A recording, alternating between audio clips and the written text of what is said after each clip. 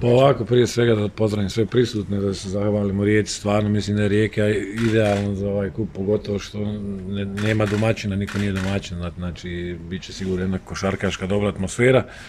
Što se moje ekipe tiče, mislim za nas je privilegija da smo mi ovdje, moja mlada ekipa koju imamo i nama je stvarno veliko zadovoljstvo što smo u završnici sa ove tri velike ekipe i da ćemo sve od sebe da probamo da ono što je gospodin Okoran rekao, mislim da je u pravu, svi smo na 25%, 2 dana, 2 utakmice, u jednoj utakmici odlučit će inspiracija, želja, motivacija i mislim da će svako onaj ko dođe da pogleda utakmicu i jednu i drugu, mislim da će na kraju krajeva uživati. Biće dosta interesantno, zanimljivo. Opet ponavljam, na neki način i ovo što si ti rekao, mi smo možda na neki način outsideri, ali to nas neće spriječiti da probamo i da damo sve od sebe da dođemo do finala. Kakvi ste, jeste li zdravi, što mislite o Splitu?